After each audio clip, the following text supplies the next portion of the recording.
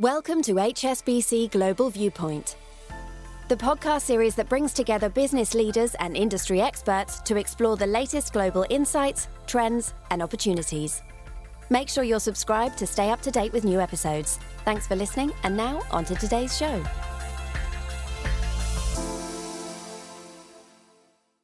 This podcast was recorded for publication on the 5th of May 2023. All the disclosures and disclaimers associated with it must be viewed on the link attached to your media player. Hello, I'm Piers Butler in London. And I'm Aline Van Dyne in New York. Coming up on today's programme, we look at whether China's economic recovery can sustain its momentum and the implications for growth.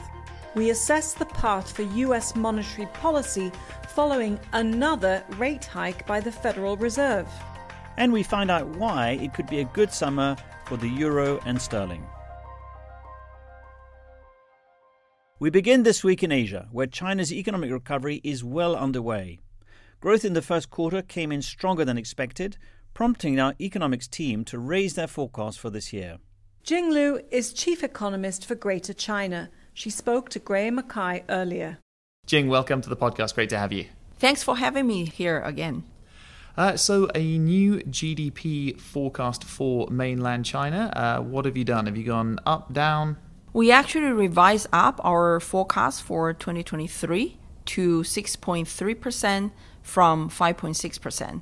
And next year, we're now seeing a 5.0% revised down from the previous forecast of 5.5%.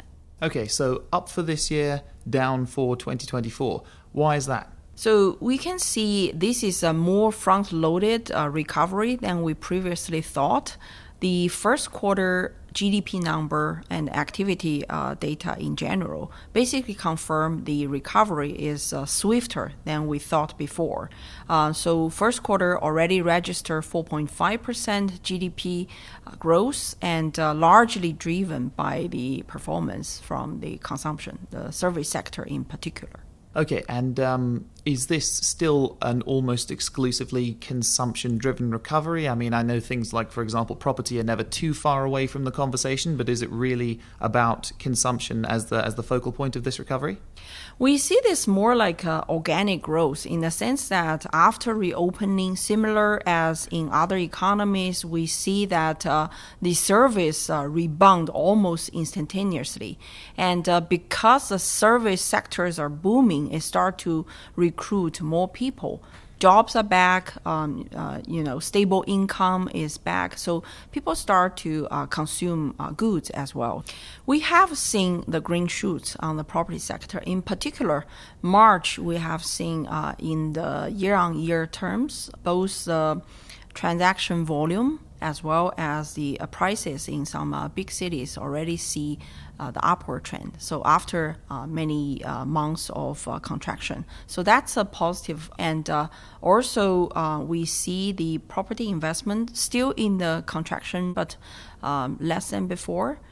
We have also seen in certain cities the land auction start to hit the upper bound, indicating the developers start to become more positive about the outlook. So we remain constructive by seeing the mild rebound as a base case for this year. So at least the property sector will no longer be a drag to the GDP growth. Okay, so would it be fair to say overall that the recovery is still very much focused on domestic demand rather than, say, exports? Yeah, that's fair to say. We see the upside surprise in March on the export, but overall, we think, this year, most of the driver would come from the domestic force, including the consumption we have discussed. And on the infrastructure and manufacturing investment side, we are forecasting around 5% of the growth this year for both categories. So, domestic driven recovery is playing out in China. And do you see this more, as you put it, more front-loaded consumption recovery having any implications for how monetary or fiscal policy could play out, or are your expectations there much the same as they were before? Our expectation is pretty much the same. We still see the lockstep policy support, and then the pro-growth mentality was confirmed again in last week's Politburo meeting. Basically, we expect the policies to stay constructive because we still see the pressure in different perspectives, such as still elevated youth unemployment rate, and also the external demand likely will continue to soften along the years. Jinglu, thank you very much indeed, as ever, for joining us. Thank you. Now, here in the US, the Federal Reserve continued its tightening cycle with another 25 basis point rate rise, taking the Fed funds target range above 5% for the first time since 2007. Will policymakers now pause, or could we see even more hikes? Ryan Wang, US economist, can tell us more. Ryan, fill us in with exactly what the tone was from the FOMC this time. Hi, Aline. Well, I think the clearest message came from Fed Chair Jerome Powell during the press conference. He talked about the sense of the policymakers on the FOMC being that perhaps we are closer to the end of the rate hike cycle rather than to the beginning. Now, that doesn't necessarily mean we're done with rate increases. It will depend on the incoming economic data. It will depend on various developments and risks. And for our own part, we continue to expect a final 25 base point rate hike in June. Ryan, let's get into that a bit more because parts of the market are already pricing in rate cuts this year. You're not expecting that. What exactly is the reason? Right. Well, this question about not only the peak for policy rates, but also the prospect of rate cuts potentially later this year is a complicated one because it depends on the interaction of an FOMC that's still trying to bring inflation lower. Inflation has remained stubbornly elevated. But at the same time, the policymakers are also considering a variety of risks. There are risks stemming from developments in the banking sector. There are risks related to what that might do to credit conditions and the impact that that might have on the economy. And there are near-term risks related to the current debt limit impasse. So it's this balance between these risks against the persistence of elevated inflation that's going to be the key driver of the FOMC's decisions, not only at the June policy meeting, but over the year ahead. Looking into the coming weeks, what data points are going to be particularly important? Well, in the next few weeks, we'll be looking at the April figures on jobs, on inflation, on retail sales.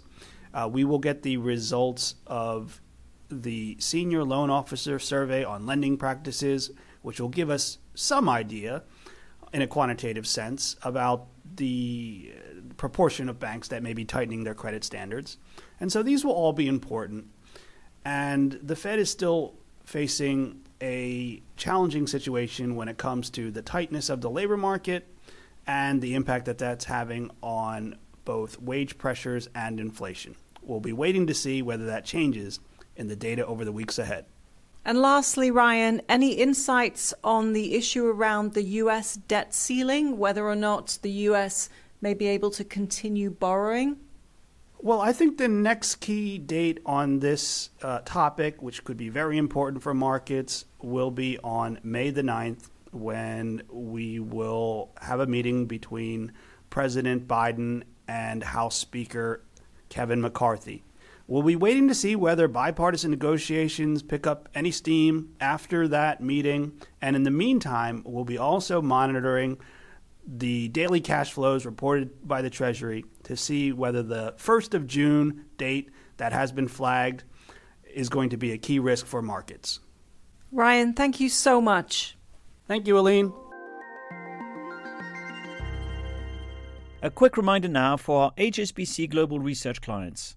Voting for the annual Institutional Investor Survey closes on the 5th of May. We really appreciate your support. So if you value the information, insights, and ideas that we provide, please participate in the survey. The web address that you need is voting.institutionalinvestor.com. Now, in Europe, the ECB has also just held its latest meeting. What happened, Piers? Well, Aileen, the bank slowed the pace of their rate hikes with a 25 basis point rate rise, taking the deposit rate to 3.25%. Our European economics team expects a further 25 basis point hike in June before a pause. And sticking with the European theme, we finished this week in the currency markets where our team has been positive on the euro and sterling since the end of last year. As we head towards the summer, Dominic Bunning, head of European FX research, has been assessing their prospects, and he joins me in the studio now. Dominic, welcome to the podcast.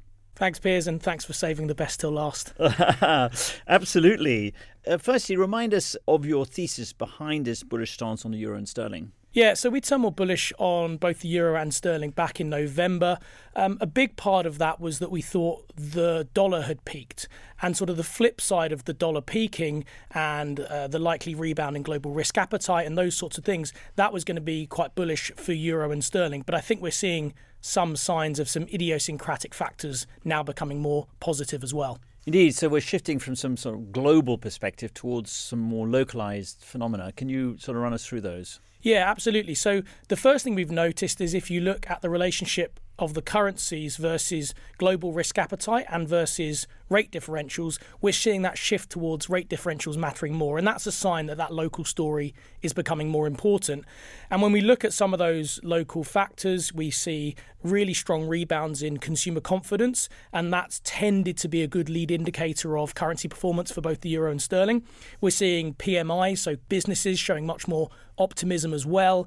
And we're also seeing some big signs of disinflation. And what we're really talking about here is a big reversal of the negative pressures that came about in 2022. So growth is starting to pick up locally, inflation is softening a little bit, and that provides quite an optimistic picture for both the euro and for sterling during the summer months. Any clouds on the horizon to spoil that rosy summer view? Yeah, there are some risks, absolutely. If you look at particularly the credit cycle, there's definitely some signs here that credit demand is slowing, credit growth is slowing. And that's something that the ECB has spoken about briefly and is ultimately a cause or an effect, of all of the policy tightening we've seen. But it's not, in our view, going to be enough for now to drag down that near-term momentum. So looking beyond the summer, I do have some concerns that credit story could be a bit more challenging, make that growth outlook a bit more difficult. And that's why, by the end of the summer, it might be harder for the euro and sterling to keep extending those gains. But for now, I still think it's a pretty sunny outlook. Very good. Thanks, Dominic, for joining us today. Thanks very much. So that's it for another week. Thanks to our guests, Jing Liu, Ryan Wang, and Dominic Bunning. From all of us here, thanks for listening. We'll be back again next week.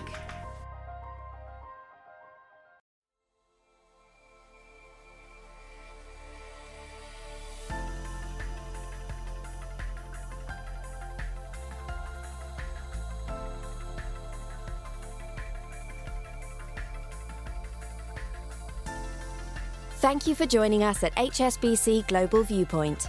We hope you enjoyed the discussion. Make sure you're subscribed to stay up to date with new episodes.